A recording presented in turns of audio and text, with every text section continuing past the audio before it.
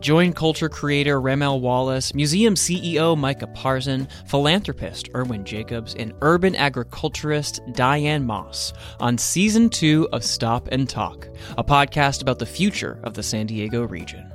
How can we create a vibrant region that celebrates our cultural richness and economic strength? Find out and hear other San Diego experts on Stop and Talk.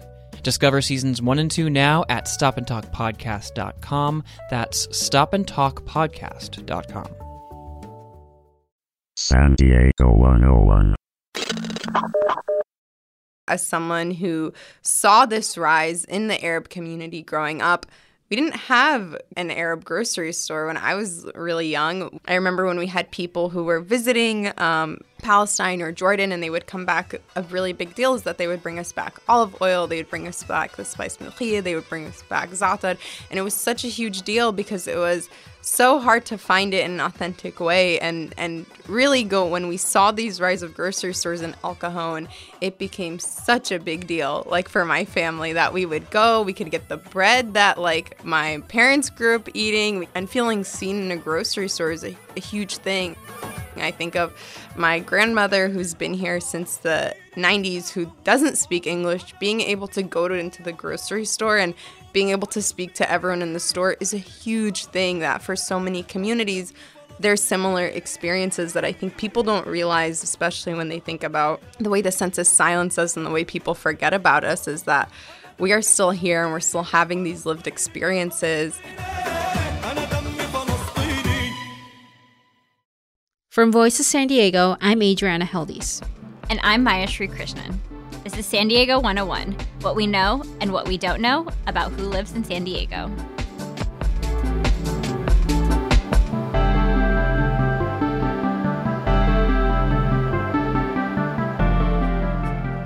Most of what we know about the people who live in San Diego comes from the U.S. Census. It's a process completed every 10 years that's made to be the most comprehensive count of who lives in the country. But in 2020, it was a mess. And we have some breaking news now from the White House on the president's 5 p.m. announcement about the 2020 census and that controversial citizenship question. Joining me now, my colleague. So the census has been plagued by really a perfect storm of bad situations. One, starting with the call by the president. First, the Trump administration tried to add a question to the census that had never been there before, one that terrified a lot of communities. Are you a legal citizen?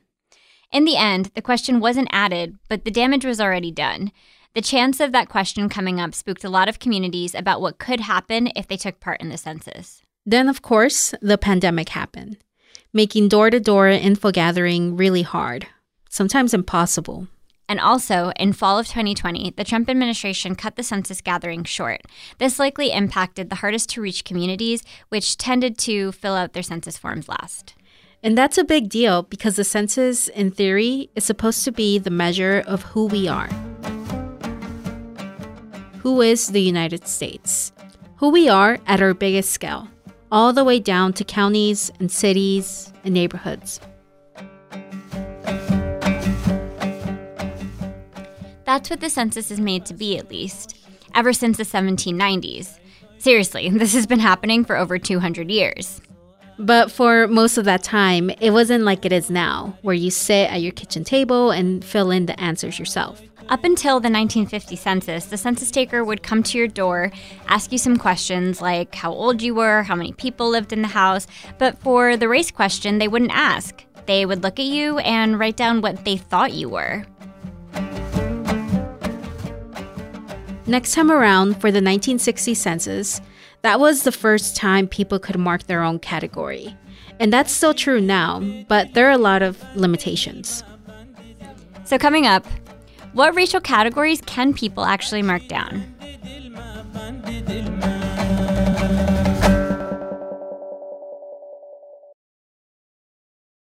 If you pull up the latest census info, which anyone can do, on the census government website, you'll see the latest data. About 330 million people in the United States. And if you zoom all the way into San Diego County, here are the big takeaways about who we are. at least who we are based on the census. 3.2 million people, making San Diego the 5th largest county in the U.S., 2nd largest in the state. The biggest share of county residents, according to the census race categories, are white and Latino, followed by Asian, Black. Then there's a category called 2 or more, which is for people who have mixed racial backgrounds. An interesting story this data tells, though, comes out when you compare it to the last census in 2010. Since then, the Latino population grew by almost 13%, Asian population by over 22%, while Black and white populations shrank. But there's still a lot that this information doesn't tell us about who we are and who lives here. That information is hidden in these categories, and for San Diego, the biggest change of all was in the category called Other. Compared to the latest census, about 3 times as many people in San Diego chose Other.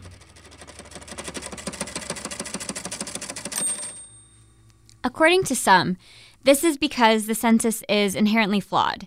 It doesn't give everyone a chance to say who they are. It doesn't capture who we are. Yeah, so my name is Janine Arakat. I'm a policy associate at PANA, the Partnership for Advancement of New Americans. And we predominantly work with folks coming from Afghanistan, Syria, Iraq, Somalia, Ethiopia, and the greater Middle East, North African SWANA region. Janine is one of those people who thinks the census is flawed and that it takes big, diverse, thriving communities and hides them. How do you identify? I identify as Palestinian Muslim American.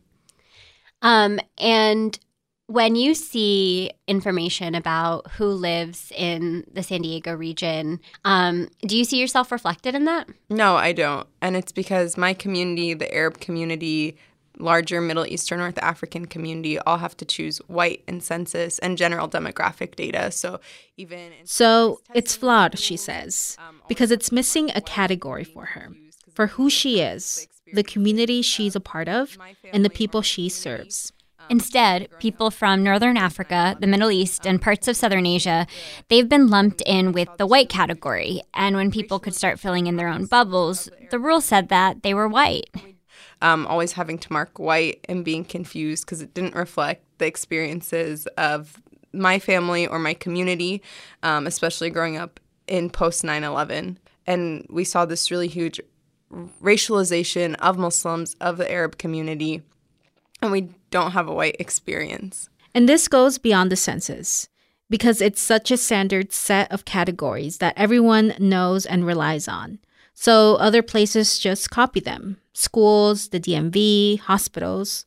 While the census is a precedent and it's used everywhere, in its inception it was used to further the racist histories and roots of this nation with the genocide of indigenous communities and the enslavement of Black communities. And so that's why looking at the current racial designation, the current racial categories are so limiting, and it gets replicated in all ways because this was set as a standard.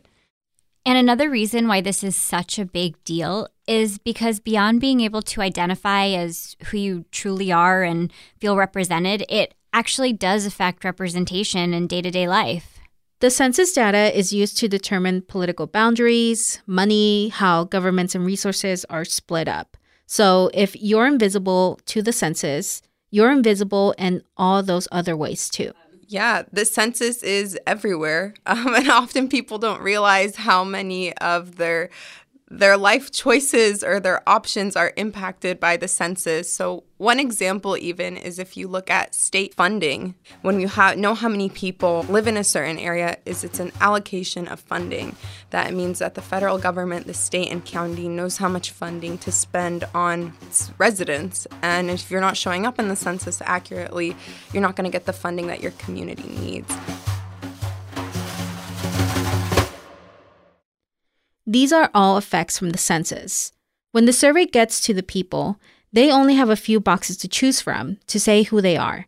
That information is then sent to different government agencies to roll with that information. But Janine says there are also big problems with the process before any of that happens. A history of fear and distrust in the U.S., especially for two communities. Amemsa, that's Amemsa, and Mena, Mena. Amensa is African, Arab, Middle Eastern, Muslim, and South Asia. Mena is Middle Eastern and North African.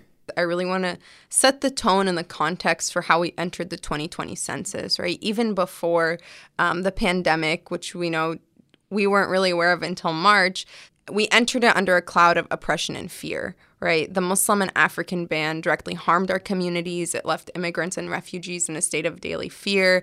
It separated us and it criminalized us and our loved ones. And our communities have been targeted by Islamophobic rhetoric and policy and heightened government surveillance for decades. And this year, 2021, was the anniversary of 20 years of the global war on terror, where there have been countless policies and programs that surveil and harass and criminalize our communities. And I say this to mention that these decades longs of surveillance, of feeling afraid to be in this nation, make it so that our community is fearful of being engaged in a democratic process, even something like census, which for some communities seems like an easy survey. But if you have been targeted, if you have been surveilled, it feels like the government is just collecting information on you. And it doesn't make it easy when a president is trying to add a citizenship question that targets certain communities and will widen the gap of disparities by doing so.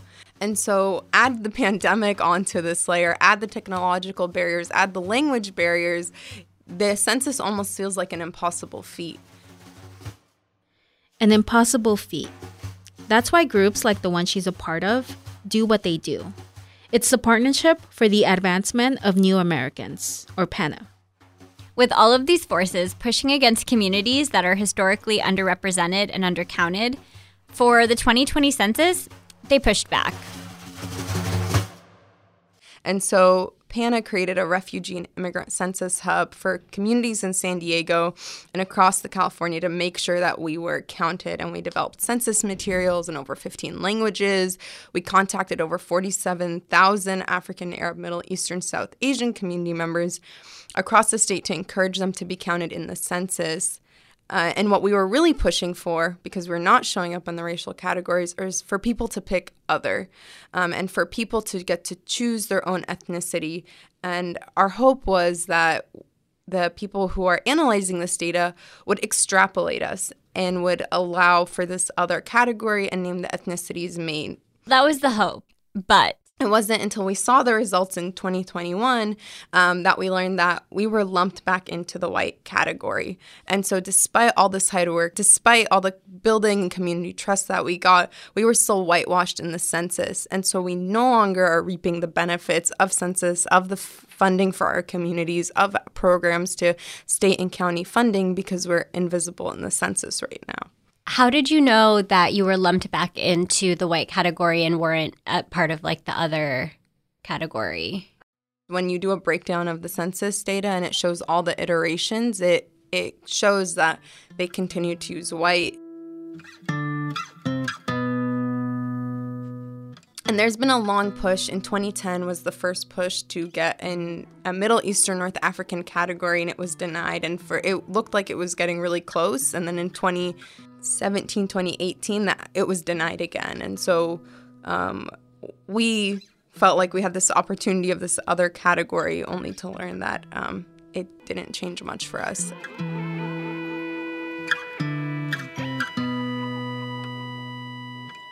And like Janine said, there are a lot of barriers for other folks when it comes to the census too. Because race means different things to different cultures. Black and white in America doesn't mean black and white to someone from across the world. Well, at PANA, we work really closely with the Somali, Ethiopian, Oromo community who are marking African American or Black, but there's a confusion for new immigrants who are arriving who maybe don't see themselves as African American because there's different layers that come with that language, and it's a new way of identifying yourself, right? Every nation, every group has a different understanding of race, and coming to the U.S. is a huge culture shock because so much of what we do and live is informed by this man-made, human-made categories of race that have real-life implications but aren't as natural as someone who's lived in the U.S. their whole life thinks they are.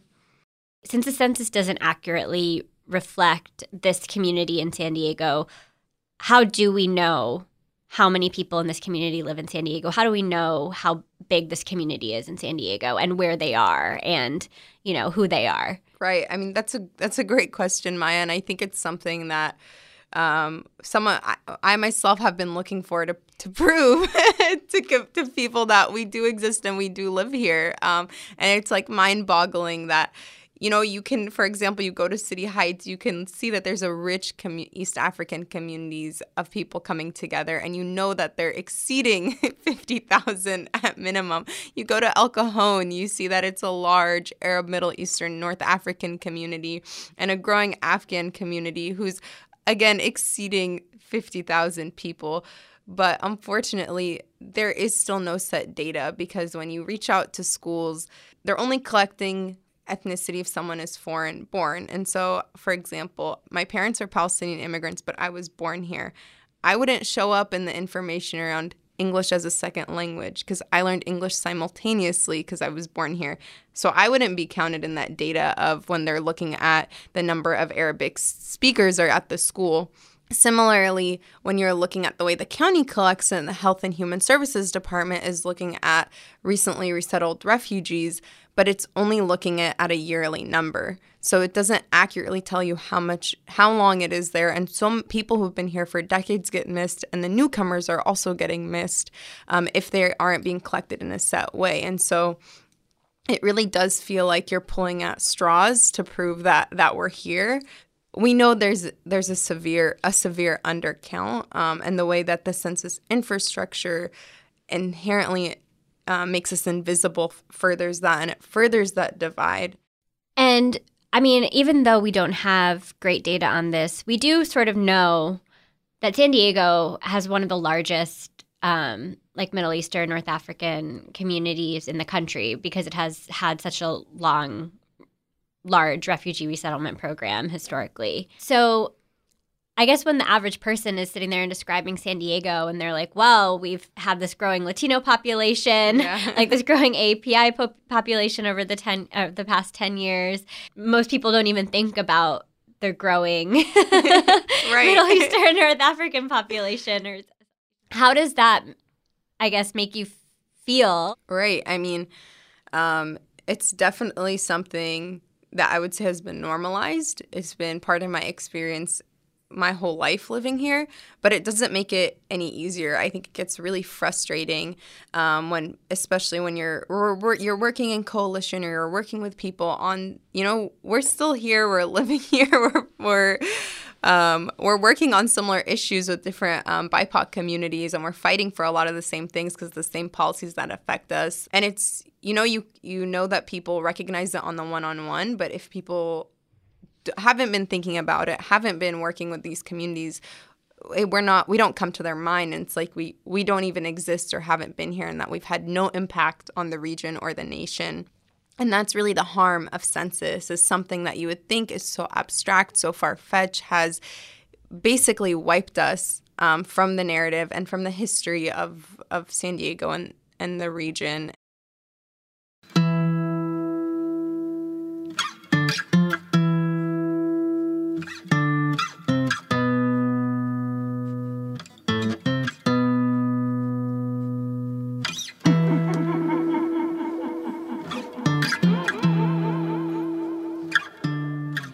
When you think of your community, what comes to mind?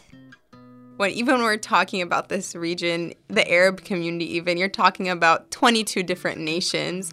And it gets larger when you expand it to Middle Eastern, North Africa, and Southwest Asia. And so you're really getting this rich diversity. You're getting a lot of different spices. You're getting a lot of different smells. I mean, the spice trade was a big part of our history. And so to me, when I think of it, it's, you know, I think people would say it's a lot more expansive, but it's the smell of za'atar, which is a spice blend of thyme and parsley. It's olive oil is in all of our dishes, right? Falafel, shawarma, it's all these like rich foods that you would smell of. It's also this jasmine and sage that are used in herbal remedies and as scents. it's rich music. We're loud, but it's coming from a place of love and community. And so I say that when you go into places like El Cajon, which is known as Little Baghdad, or even Anaheim, which isn't that far away in Orange County, you're going to be greeted with a lot of hospitality and welcome and food, because food is the way that community comes together.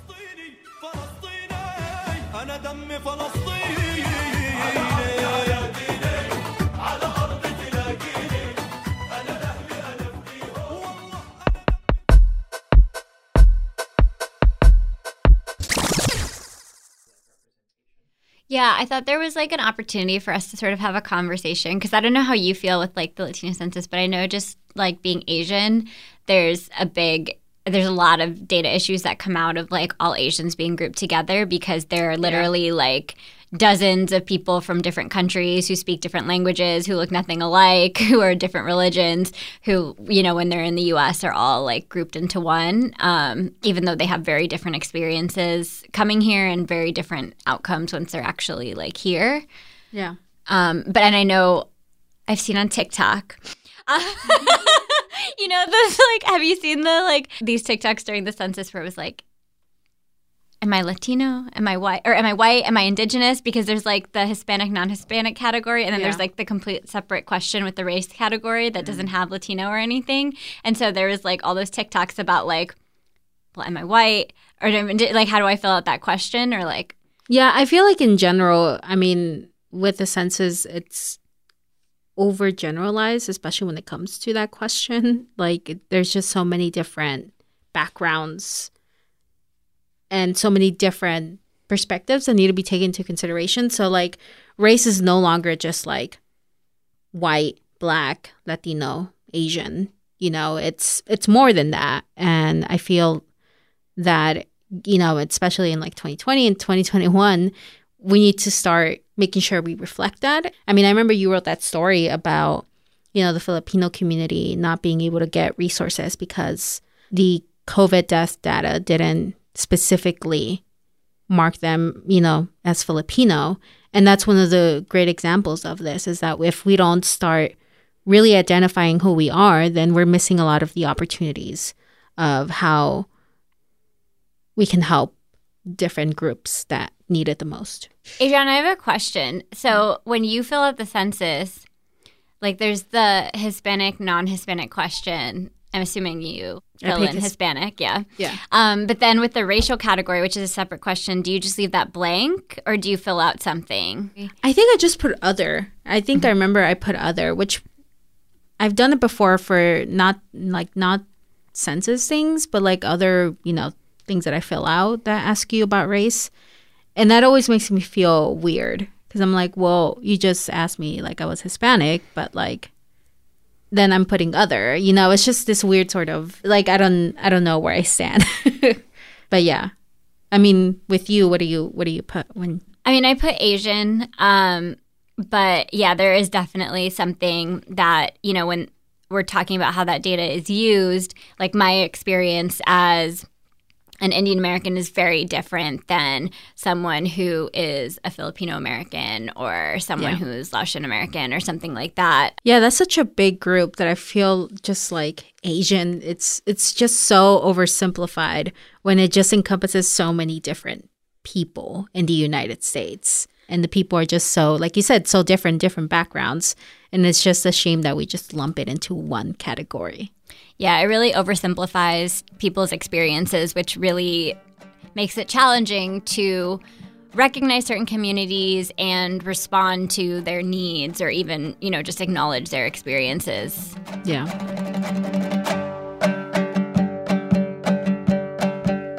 On the other side of the break, how to reveal those hidden by the census.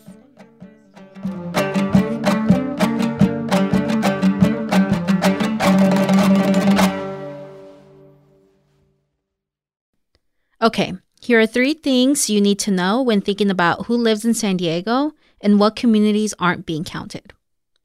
Number 1, name us, Janine says. And part of that is making room for those in the census that aren't being counted. So the next time the census comes around in 10 years, be on the lookout for campaigns that are trying to achieve that, because inclusion lets more communities be seen. Number 2. San Diego is getting increasingly diverse. We've got a little over 3 million people in the San Diego region right now, and we're getting more diverse all the time. The Latino and Asian populations in particular are growing fast.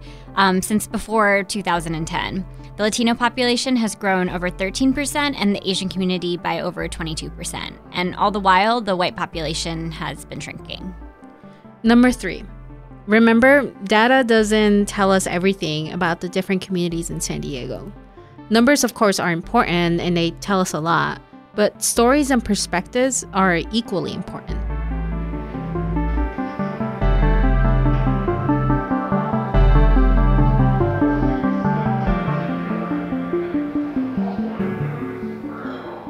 San Diego 101. San Diego 101 is a product of Voice of San Diego. Hosted and produced by Maya Krishnan and Adriana Heldes. Produced, edited, and mixed by me, Nate John. Additional support from Megan Wood. Learn more about San Diego and how it works at sd101.org. That's sd101.org. San Diego 101 is made possible with support from the Lengler-Benbow Foundation, the Parker Foundation, and the Seuss Foundation. Additional support from Gulper, Sullivan, Rivera, and Osuna, and Bloodhurst and O'Riordan, LLC, and the members of Voice of San Diego. Support SD101 and become a member now at vosd.org/member. San Diego 101. End transmission. Goodbye.